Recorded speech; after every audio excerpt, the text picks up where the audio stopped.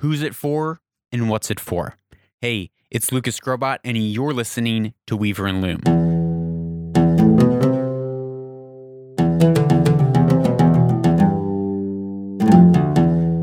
This weekend, my wife and I went plant shopping. We went to the local nursery and we bought this beautiful rubber tree.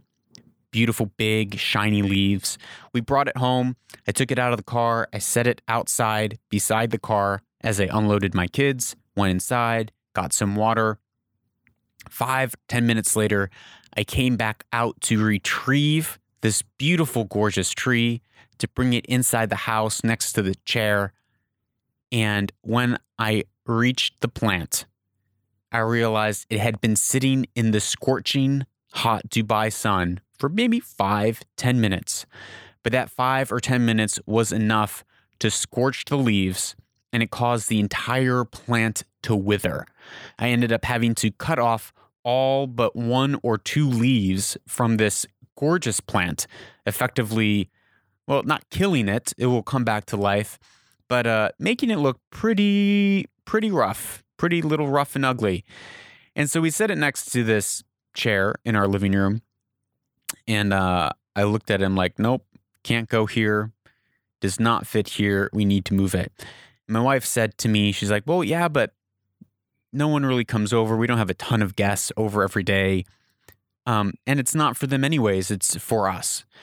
And it got me thinking on this question of who is it for and what is it for? Now, the space of our living room, for me, it is for us. It's for my wife and I, for my kids, a place of rest, a place of family gathering. But it's also a place where things are put together. It's a place where you can relax, where things look beautiful, where there's not a massive explosion of creativity, of mess, but it's very ordered and thought through and thorough. And this plant, in the midst of this disheveled plant, in the midst of this beautiful room, felt out of place. And I thought, right, this plant is for us, but what is it for? What's the utility? What's the purpose of this room? And does the plant match the purpose of the room? So I brought the plant upstairs into my studio. And this morning I was looking at it in the early morning and I was thinking, this fits perfectly in the studio. Now, the studio, it's still for me. No one else is looking at this disheveled plant. But it has a different utility. The room has a different utility. What is it for? The studio is a place of creativity. It's a place where dead things come to life. It's a place where ideas manifest out of nothing. It's a place much like a plant where there seems to be nothing but dirt and soil, ashes, and out from it springs new green life that's beautiful. And so for me, this rubber plant, this rubber tree, fits perfectly in the studio because it's a place where dead things come to life.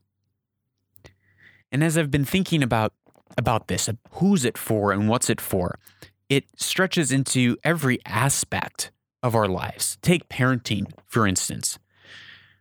Who's parenting for and what is parenting for? Well, the probably correct answer is that parenting is for the child. What is it for?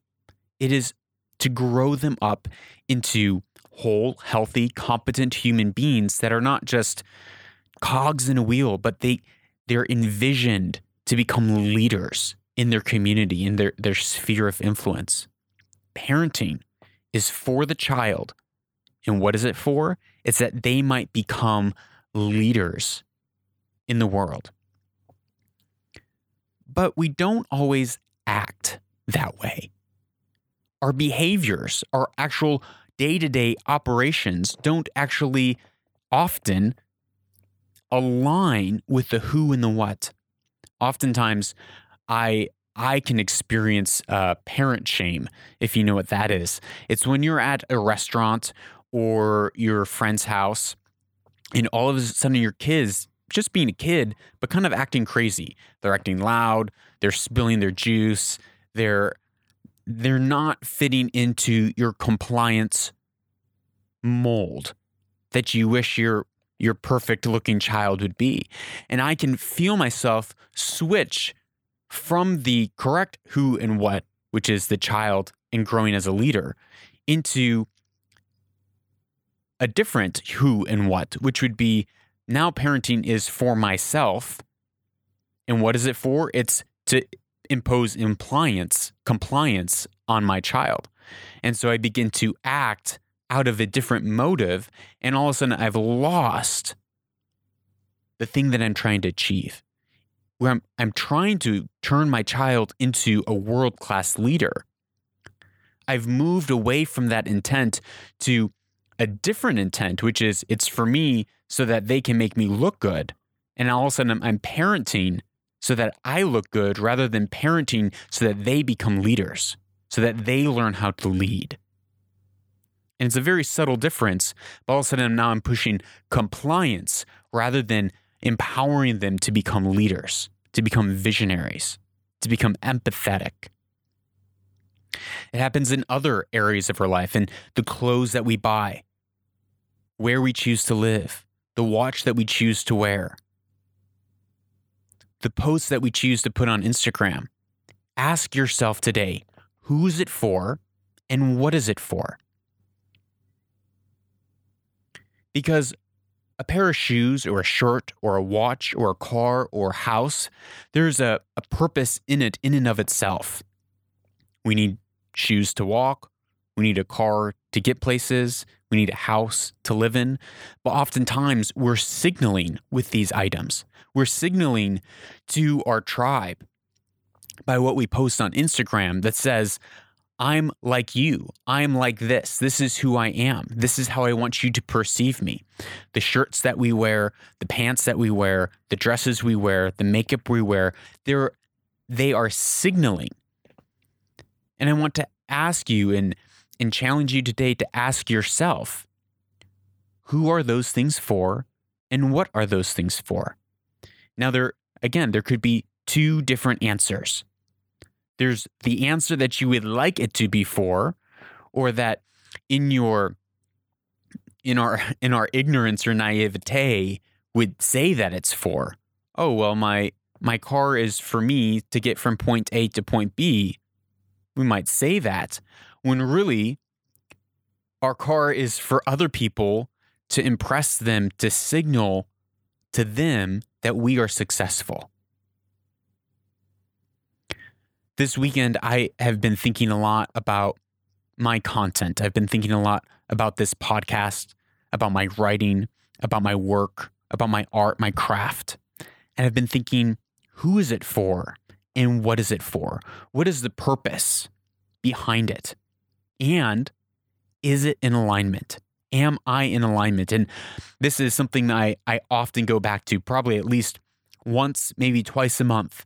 I go back and I check with the plumb line, if you will, or with the compass and say, am I still on track? Because it is so easy to lose focus, to lose vision, to get down into the weeds and forget about that 30,000 foot position of the macro direction that we're going, our intent of who is it for and what is it for, and is it meeting that spec? Is it reaching our goals?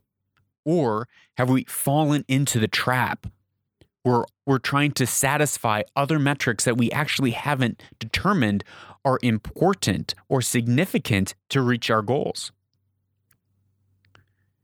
For example, this podcast is for you. It's for change makers. It's for visionary leaders. It's for people who see the world for what it could be, not for what it is. That's who it's for. And what is it for? It's to provoke.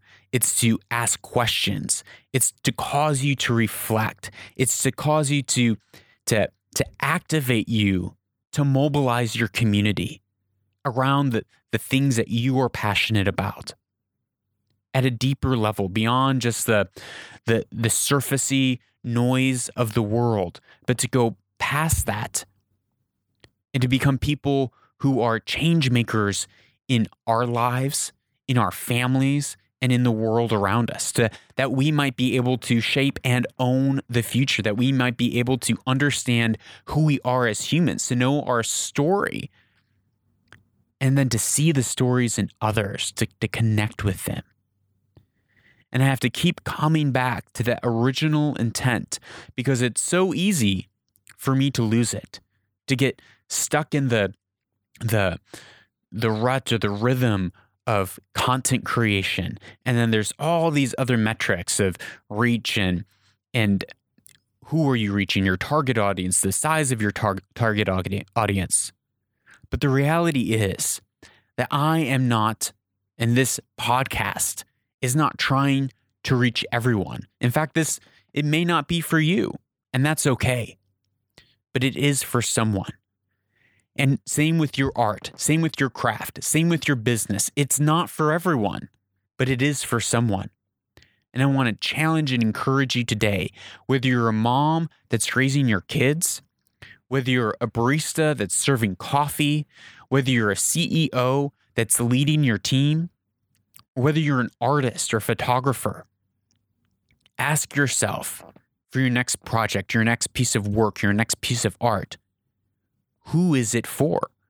Who is this intended for? And what is it intended to do? Once you determine those two things, will you take some time and you really search and ask yourself honestly, who is it for and what is it for? Once you determine that, then you can know how to build appropriately, how to build in alignment so that you reach those goals where you can say, these metrics, all this over here, it's not important. We need to focus on this one thing. Does it move? Does this piece of art move them emotionally? Does it move my target audience on a deep emotional level? Not how many likes does it get? So I hope this is helpful. I hope these questions this morning or this afternoon, evening, I hope it's meaningful to you and reflect on some areas of your life, asking yourself, who's it for? What's it for? And am I walking in alignment with those two things? Thank you for listening to Weaver and Loom. If you have any questions, please go to my website, lucasgrobot.com, and leave a question. I would love to answer it here on Weaver and Loom. And if you found these questions, this episode helpful, please share it with one friend today. Just send them a text message, DM. And as always, thank you for listening to Weaver and Loom. I'm Lucas Grobot, and this is Weaver and Loom, where destiny is woven.